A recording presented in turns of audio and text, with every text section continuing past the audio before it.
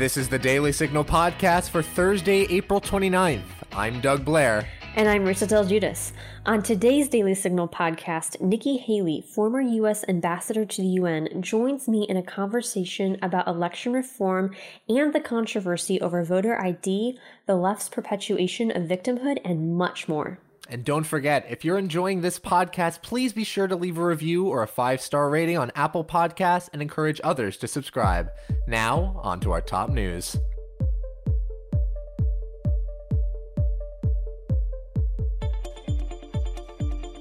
Instead of our usual headlines, we're going to play you some portions from President Biden's joint address to Congress.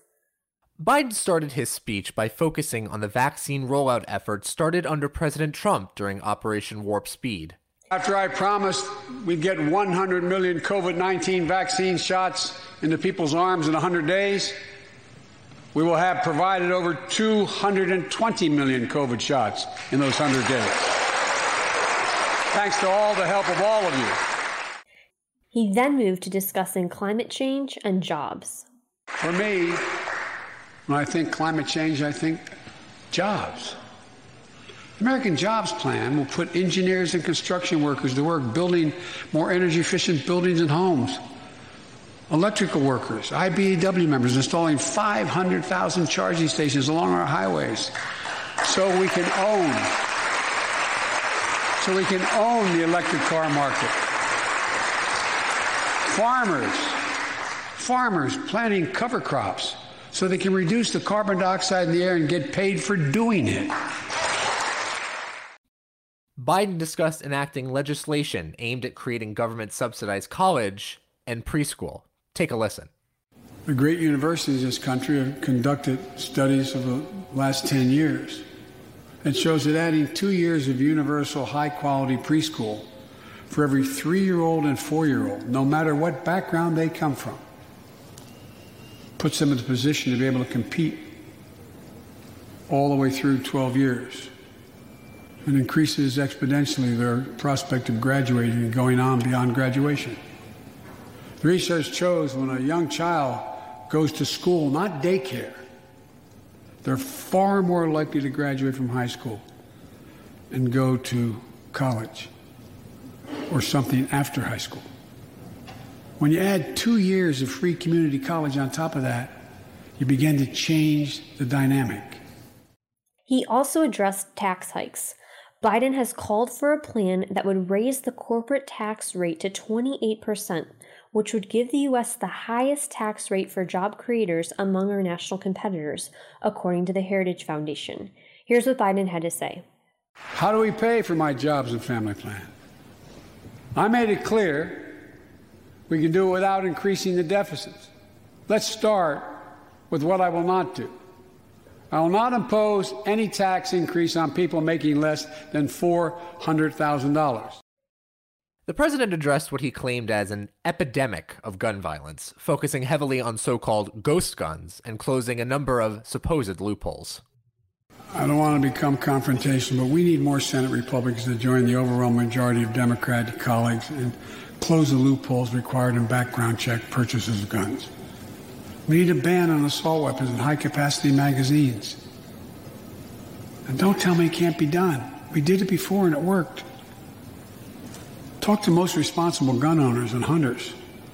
They'll tell you there's no possible justification for having 100 rounds in a weapon. What do you think, deer wearing Kevlar vests? They'll tell you that there are too many people today who are able to buy a gun but shouldn't be able to buy a gun. These kinds of reasonable reforms have overwhelming support from the American people, including many gun owners. He also talked about voting, calling on Congress to pass the For the People Act, which would mandate states to allow 16 and 17-year-olds to register to vote. This move, when combined with a ban on voter ID and restrictions on the ability to challenge the eligibility of a voter, would effectively ensure that underage individuals could vote with impunity, according to a paper from the Heritage Foundation. In the middle of the worst pandemic ever, it should be celebrated. Instead, it's being attacked. Congress should pass H.R. 1 and the John Lewis Voting Rights Act and send it to my desk right away. The country supports it, and Congress should act now. Now stay tuned for my conversation with former Ambassador Nikki Haley at the annual Leadership Conference. Conservative women, conservative feminists. It's true, we do exist. I'm Virginia Allen, and every Thursday morning on Problematic Women, Lauren Evans and I sort through the news to bring you stories and interviews that are of particular interest to conservative-leaning or problematic women. That is, women whose views and opinions are often excluded or mocked by those on the so-called feminist left. We talk about everything from pop culture to policy and politics. Search for Problematic Women wherever you get your podcasts. We are joined on the Daily Signal by Nikki Haley, former U.S. Ambassador to the UN and founder of Stand for America Now. Ambassador Haley, it's great to have you with us on the Daily Signal. Thanks so much for having me. Well, to start off, I wanted to just get your thoughts on how conservatives can accomplish things during the next 2 years before the midterms with the majorities of the Democrats in the House and Senate and White House. Well, I think first of all, take that frustration that you're feeling and remind your family and friends that elections have consequences. And we're feeling the burn right now, but we need to take that energy. We need to put it as a force for good.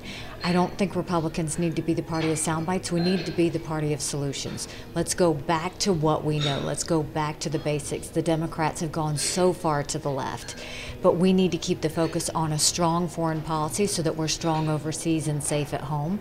We need to make sure that we really focus on education and where our kids go from here in terms of skilled jobs, but also in recovering from the COVID era. And then I think we need to look at our debt. You know, the financial stability that we need to have is so important, and the idea that we now have more debt than our economy. It's the first time since World War II. It's a national security threat. China and Russia are jumping up and down looking at how weak the dollar is because they'd love to replace it as the world reserve. We've talked a lot on Twitter about how people want to label you a victim, but you do not consider yourself a victim. Can you talk about that and just the idea of victimhood that the left talks about? Well, I think first of all, the Dems, every excuse they have for anything is that the other side is racist. We are not a racist country. I have said that for a long time, and I know it to be true. If this were a racist country, I never would have been governor. I never would have become ambassador. But even if you look at the voter ID bill, you know, as much as Georgia has become this issue and they claim it's racist, as governor of South Carolina, I passed voter ID in 2011. They said that I was keeping people from voting. They said that it was holding people back. And so I said, fine, if you think that what I'm doing is that terrible, anyone that needs a ride to the DMV to get photo ID, I will make sure we pick them up. I will take them to the DMV, get a free photo ID, and we will return them home. Out of 5 million people in South Carolina, 25 people asked for a ride.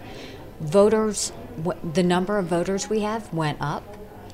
Don't assume that minorities can't do for themselves. We are perfectly capable of getting a photo ID. We are perfectly capable of picking the school of our choice. We are perfectly capable of understanding how to make the most of our opportunities if they are put in front of us. And I think Democrats have very much been the ones, they call us racist, but they're actually the ones having the racist behavior. And I think we need to fight back on that. Well, speaking of the issues of race, how would you say conservatives can engage on racial tensions and really make a difference there?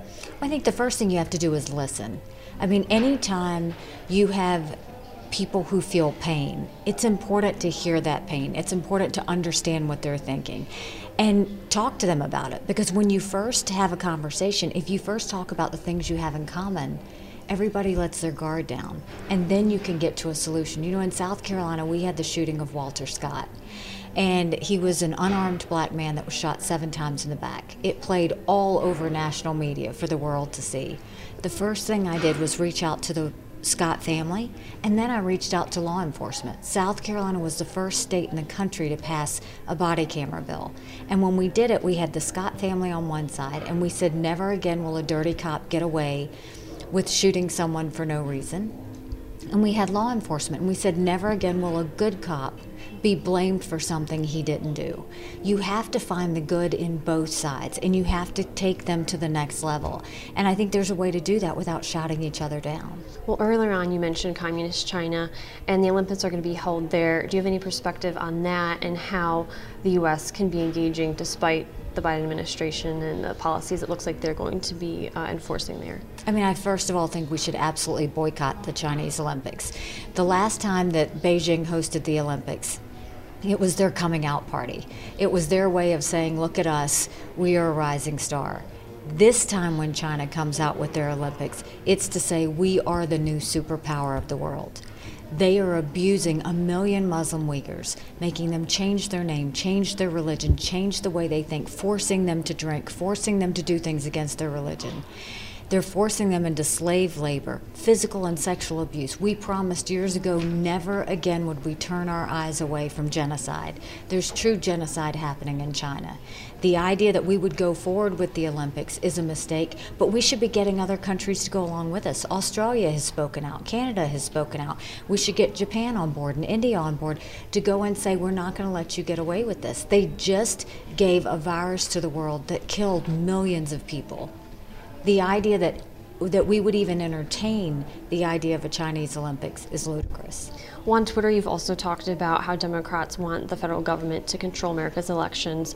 And how would you say, are they doing this with the For the People Act, and what are the dangers you see there? I think they're doing it any way that they can. I think they're threatening to take the filibuster, but I think the idea that it's, first of all, not a For the People Act. It's another Democrat farce where they go and try and make you think something that it's not.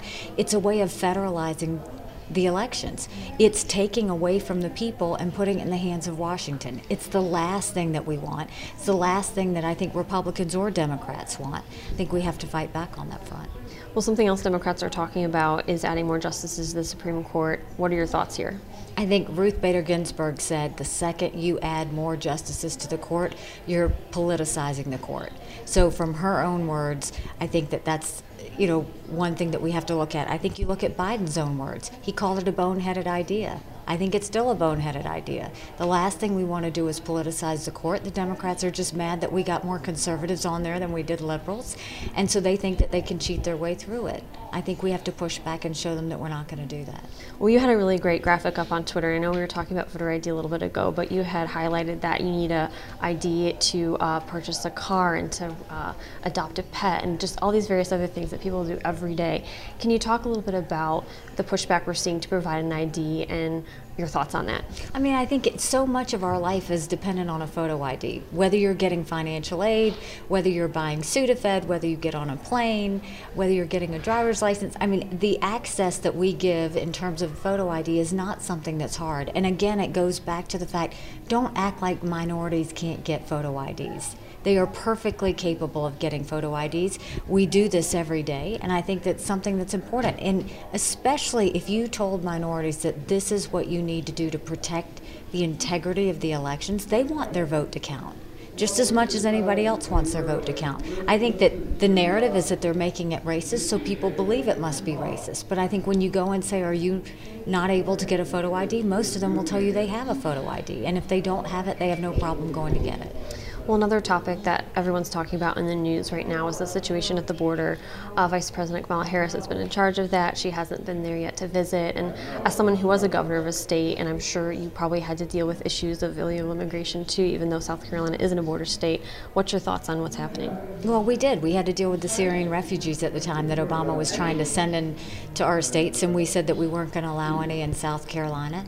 You know, as the daughter of immigrants who reminded my brothers, my sister, and me every day how blessed we were in this country, they are offended by anyone who comes here illegally.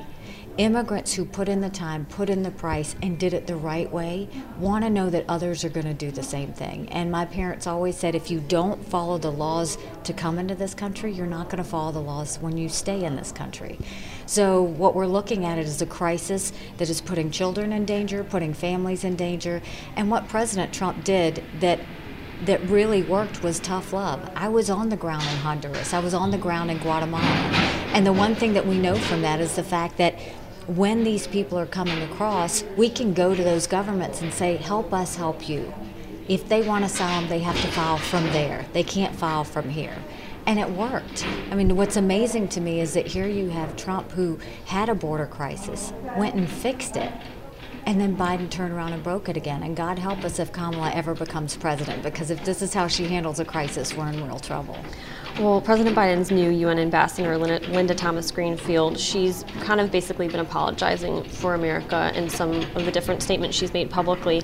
And as someone who was previously the ambassador to the UN, what is your perspective on what she's saying? And I guess, how do you feel about it since you got to speak on behalf of this great country? It hurts my soul. I mean, I've never spoken out against a successor, whether it's governor or ambassador, and the idea that she would go and basically condemn America as a racist country. I mean, that the rest of the world is going to look at that and say, what is going on? I mean, when I was UN ambassador, people would take me to the side and say how unbelievable America was. They couldn't believe the freedom of speech and freedom of religion and freedom to be and do anything you wanted to do without government getting in the way. The idea that she is even implying that we're a racist country when all those countries want to be us is an embarrassment, and it's shameful for America. Well, Ambassador Haley, thank you for joining us on the Daily Signal. It's been great having you with us. Thanks so much. And that'll do it for today's episode. Thanks for listening to the Daily Signal podcast. You can find the Daily Signal podcast on Google Play, Apple Podcasts, Spotify, and iHeartRadio. Please be sure to leave us a review and a 5-star rating on Apple Podcasts and encourage others to subscribe. Thanks again for listening, and we'll be back with you all tomorrow. The Daily Signal podcast is brought to you by more than 500,000 members of the Heritage Foundation. It is executive produced by Kate Trinko and Rachel Del Giudice. Sound design by Lauren Evans, Mark Guiney, and John Popp. For more information, visit dailysignal.com.